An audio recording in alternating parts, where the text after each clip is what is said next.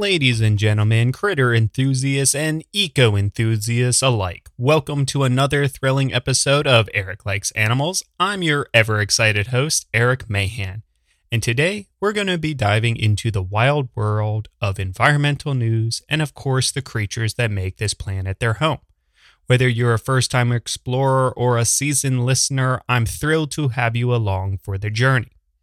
So, all right, everyone, buckle up. It's time for some environmental news. First up, reported by Live Science, tufted ground squirrel, the Borneo rodent once believed to disembowel deer and feast on their organs. Yeah, folklore about certain animals around the world are quite fascinating, to say the least, and this article talks about it a little bit. We're going to be talking about the tufted ground squirrel, where it lives on the ground and low branches of the hilly forest in Borneo, and what it actually eats, which are extremely hard seeds from a handful of tree species. But the reason why for this article is that the rumor was that the tufted ground squirrel, nicknamed the vampire squirrel, in a 2014 Science article, jumped down from low branches onto the back of a deer and then killed them by slashing their jugular vein with their razor-sharp teeth. Local hunters reported finding disemboweled deer carcasses and suspected the squirrels feast on their prey's stomach contents, heart, and liver. In villages close to the forest edge, tufted ground squirrels also said to kill domestic chickens and eat their hearts and livers. However, in 2020, researchers made a discovery. Contrary to the belief that these squirrels were bloodthirsty meat eaters, the revelation was that their peculiar teeth, characterized by large incisors on both upper and lower jaws with deep carved ridges resembled a saw, were adapted for consuming extremely hard seeds and not the bones or the livers of deer. The seeds in question were described as so resilient that even a robust human armed with a hammer would find it challenging to crack them open. Andrew Marshall, a biologist from the University of Michigan and the lead author of this study, emphasized the remarkable adaptation of these squirrels to a diet centered around these exceptionally tough seeds. Tufted ground squirrels exhibit remarkable club-shaped tails that are an astounding 30% larger than their bodies, making it one of the most voluminous tails among all mammals in proportion to their body size. The reason behind the development of such an extravagant tail remains unclear to scientists. One plausible hypothesis is that these distinctive tails serve as a defense mechanism against predators, particularly Sudan clouded leopards. The theory suggests that the oversized tails may obscure the small bodies of tufted ground squirrels, creating confusion for potential predators and providing a protective advantage against would-be attackers. Despite the uncertainty surrounding the exact purpose of these extraordinary tails, their unique size and shape hint at a fascinating adaptation strategy in the evolutionary contents of these squirrels. The presence of tufted ground squirrels in Borneo pose a mysterious puzzle for researchers, as their closest relatives are identified as a group of South American squirrels. Strikingly, there is no evidence of any other relatives in either Asia or North America that could provide clues about their journey to Southeast Asia. In an attempt to unravel this enigma, a 2012 study proposed that the lineage of these squirrels, which the tufted ground squirrels, of course, they're looking at, diverged from a group about 36 million years ago. According to this theory, these squirrels colonized Borneo by traveling overland from Southeast Asia. Despite these hypotheses, the evolutionary history of the tufted ground squirrel remains murky. The precise details of how these unique creatures ended up in Borneo continue to elude scientists. The lack of close relatives to the immediate geographical vicinity adds to the intrigue surrounding their origin and migration patterns. Next up, reported by Science News, reindeer can sleep while they chew. In the bustling holiday season, a recent study reveals that Arctic reindeer possess a unique ability to multitask by eating and sleeping simultaneously. This innovative adaptation adds to the repertoire of ingenious sleep strategies observed in the animal kingdom. Arctic reindeer faced a demanding summer marked by a continuous sunlight and abundant food. Like other ruminants, reindeer spend a significant portion of their time chewing regurgitated food to aid in digestion. Finding time to sleep amid the constant cud chewing possesses a challenge. However, researchers including neuroscience Melanie Furrer and chronobiologist Sarah Meyer conducted a study involving 4 female Eurasian tundra reindeer to investigate if these animals could engage in sleep eating. The reindeer were trained to tolerate pens and electrodes on shaved skin patches, a process involving treats like lichen, a favorite of the reindeer. The researchers monitored brainwaves indicated of non-REM sleep, a deep restorative sleep phase. Although the chewing motion made it challenging to precisely interpret the brain waves, signs such as closed eyes, calm demeanor, and resistance to disturbance pointed to the reindeer sleeping while chewing. The study found that reindeer in a ruminating state were less prone to disturbances and required less recovery sleep when kept awake. This evidence strongly suggested that reindeer can indeed sleep while engaging in the intricate process of cud chewing. Unlike other animals that show signs of sleeping with one side of their brains, reindeer exhibit their behavior on both sides. Understanding how reindeer accomplish this feat could provide insights into various forms of sleeping and potentially shed light on sleepwalking in humans, a poorly understood and potentially risky sleep disorder. The study also resonates with indigenous reindeer herders' concept of pasture peace, emphasizing the physiological need for reindeer to ruminate undisturbed to meet their sleep requirements. In conclusion, the fascinating discovery about reindeer's ability to sleep while eating showcases their unique adaptation to the challenging conditions of the Arctic environment, offering a glimpse into the intriguing world of animals' sleep behavior. And then finally, reported by BBC, Wales becomes the first country to map important areas for insects. Wales has achieved a historical milestone by becoming the first country globally to map its crucial areas for insects.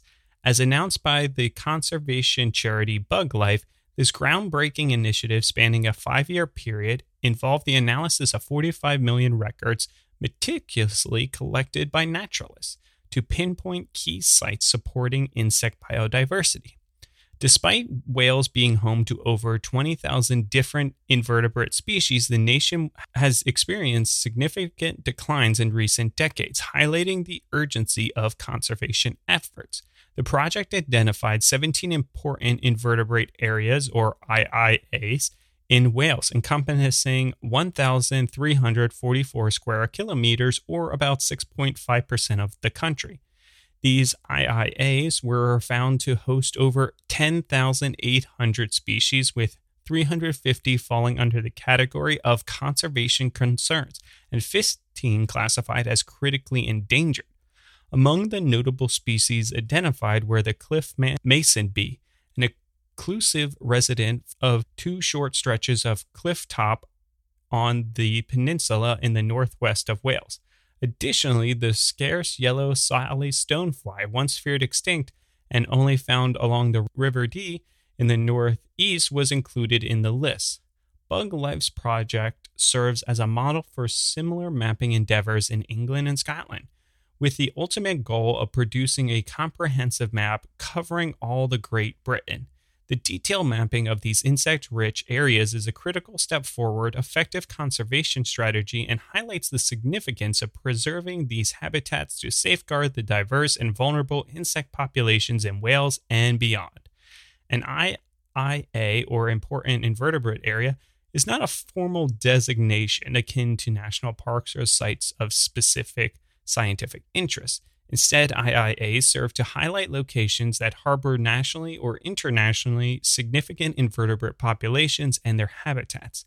These areas are identified by a panel of experts in the field utilizing data from 80 national invertebrate record schemes. The mapping of IIAs involves a fine-scale, detailed approach where local naturalists collaborate to identify key species, assessing threats faced by these species, and explore opportunities to enhance the landscape. Crimlin Bog, located on the outskirts of Swansea, is highlighted as one of those locations featuring an exceptional species, the fen raf spider. The semi-aquatic spider is considered unique due to its ability to walk on water, aided by its hairy and sensitive legs that help detect prey ranging from insects to tadpoles and even small fish. While IIAs lack formal designation status, the map generated through the process can be valuable tools for raising awareness about local wildlife. The informative derived from these maps can be utilized by wildlife charities, natural resource whales, and local authorities to plan future conservation efforts and make informal decisions regarding planning applications. Invertebrates crucial for the food chain, pollination, healthy soil, and water ecosystems are experiencing an overall decline. The mapping of IIAs is part of a broader effort to address these declining and prioritize conservation actions. Bug Life's programs manager Jamie Robbins emphasized that mapping the IIAs in whales is just the beginning, calling for decision-making to recognize the pivotal role of invertebrates and use the IIAs to prioritize conservation efforts. Crumlin Bog, a part of the 5-year peatland restoration project run by the NRW with EU and Welsh government funding, plays a role in the fight against climate change. Peatlands are vital for their ability to absorb and store carbon dioxide. The restoration project targets quaking bogs and other peatland landscapes, aiming to promote the healthy growth of peatlands, fostering habitats for the incredible species like the fen raf spider. And that's it for your environmental news. So for the featured creature, let's talk about an animal still associated with the holiday season, shall we? And why don't we pick one of the many bird gifts in the 12 days of Christmas? More specifically, why don't we talk about the second day of Christmas and talk about turtle doves? More specifically, European turtle doves, which, funny enough, are not normally in Europe for Christmas, but are normally in their winter homes down in Africa. But hey, they made it into the song, so let's chat about them. The European turtle dove had a broad breeding range, spanning across southwestern Palearctic, which includes a significant portion of Europe and the Middle East. That's extensive distribution also encompasses ranges such as Turkey and North Africa. These migratory birds exhibit a seasonal pattern, spending their winters in northern sub-Saharan Africa. Now, in terms of their habitat, European turtle doves are quite adaptive, obviously, and can be found in various environments. They typically inhabit woodlands that have open areas or woodland edges, providing a mix of both shelter and accessibility foraging grounds. Additionally, they are known to thrive in diverse landscapes such as steppes, semi-deserts, hedges, groves, plantations, woody marshes, and shrublands. The preference for woodlands with open spaces suggests that European turtle doves are well suited to areas that offer a balance of sheltered nesting sites and opportunities of feeding. Their adaptability to different environments contributes to their ability to breed and thrive across a wide geographic range within the southwestern Palearctic. Now, the European turtle dove is a bird species with a relatively moderate size. Adults typically measure between 26 to 28 centimeters or about 10.2 to 11 inches in length, but have a wingspan that ranges of 47 to 53 centimeters or approximately 8.5 to 20 inches. As for their weight, they range from about 100 to 156 grams, which is equivalent to the approximate of 3.5 to 5.5 ounces, and with a max life of about 10 years. Now, as for the description of what they look like, they are not birds with turtle shells on them, sorry. But the European turtle dove is more characterized by its smaller, slender build compared to many other dove species. It has distinctive features include a brown overall coloration and a noticeable black and white striped patch on the side of its neck. When in flight, the dove's wedge-shaped tail becomes prominent with a dark center and white broad tips. Viewed from below, the tail forms a blackish chevron pattern against a white background, created by the white undertail covers obscuring their dark base. In terms of coloration, the mature European turtle dove exhibits a blue-gray head, neck, flanks, and rump, while the wings are more of a cinnamon with black molting. The breast is kind of a wine color, and their abdomen and undertail covers are white. This combination of colors give the mature bird a distinct and visually striking appearance. When the bird is at rest or stops to drink, its spread tail reveals the black and white pattern. However, juvenile European turtle doves are characterized by browner and duller plumage compared to adults. Notably, they lack the black and white patch on the side of their neck that is present in mature individuals. These variations in coloration between juveniles and adults contribute to the overall identification of the species. Now, turtle doves are diurnal, meaning they are active during the day, and typically are observed singly or in pairs. However, these doves may form larger groups or flocks in regions where food is plentiful or they're near a water source. And when they nest and spend a significant amount of time, it's normally in the trees. European turtle doves, however, do feed on the ground. Now, in terms of their migration patterns, European turtle doves are among the later migrants. While their arrival in northern Europe typically occurs towards the end of April, conversely, they start their southward journey migration normally in September. This migratory behavior aligns with the changing of seasons, allowing them to exploit favorable conditions for breeding and feeding in the different geographical areas throughout the year.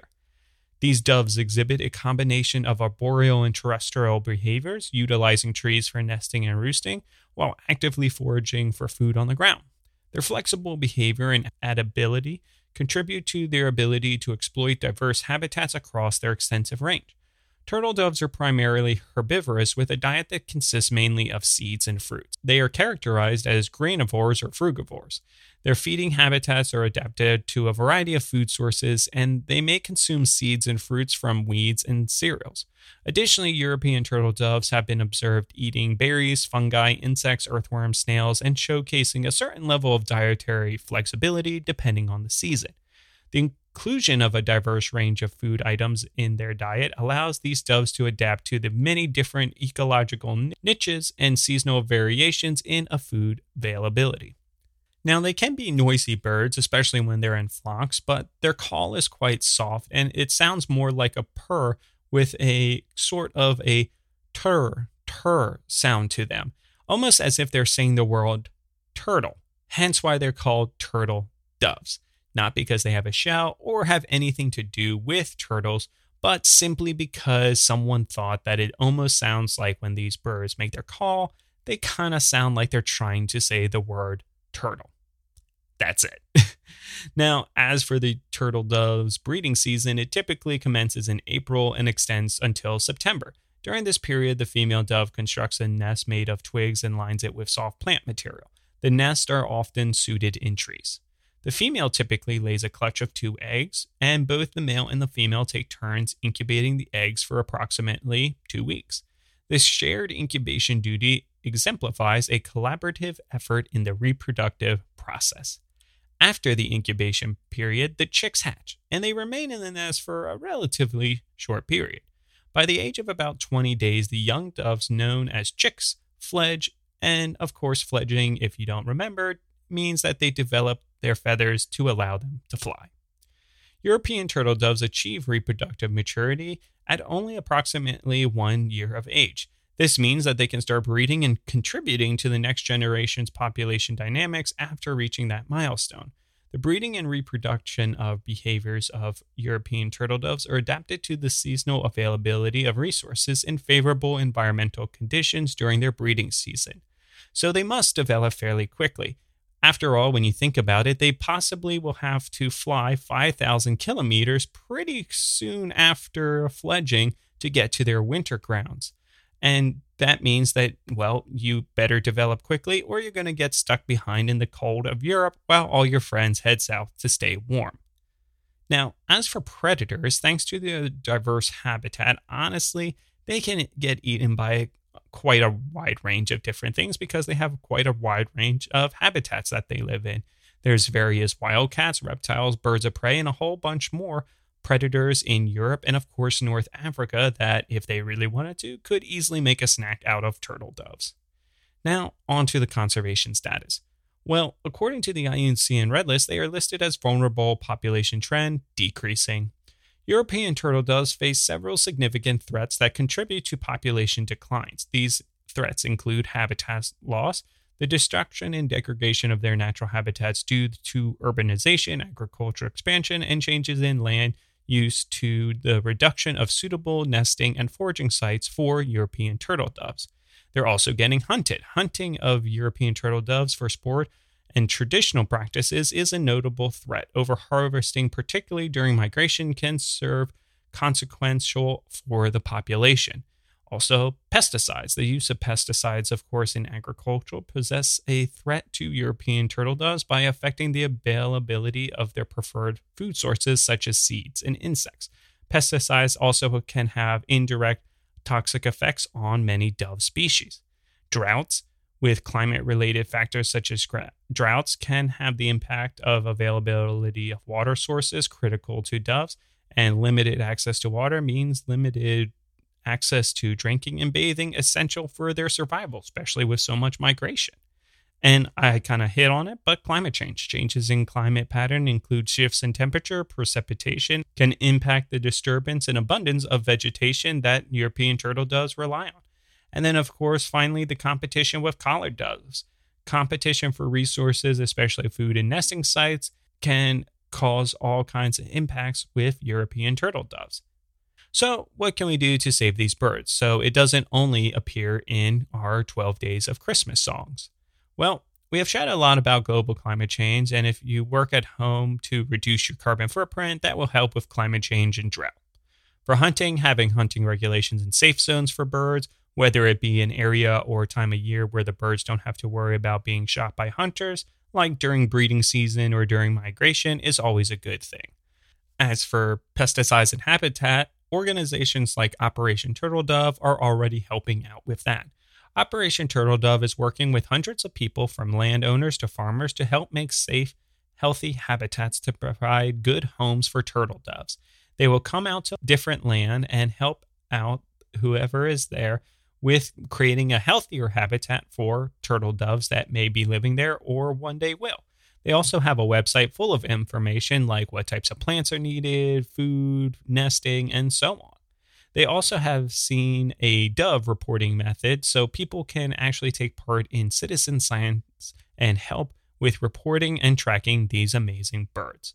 All of which is really giving the power to save these amazing birds that have been put into so many songs and so many poems throughout the years, really their chance of survival in the hands of hundreds and thousands of fans of these amazing birds. That is the European turtle dove.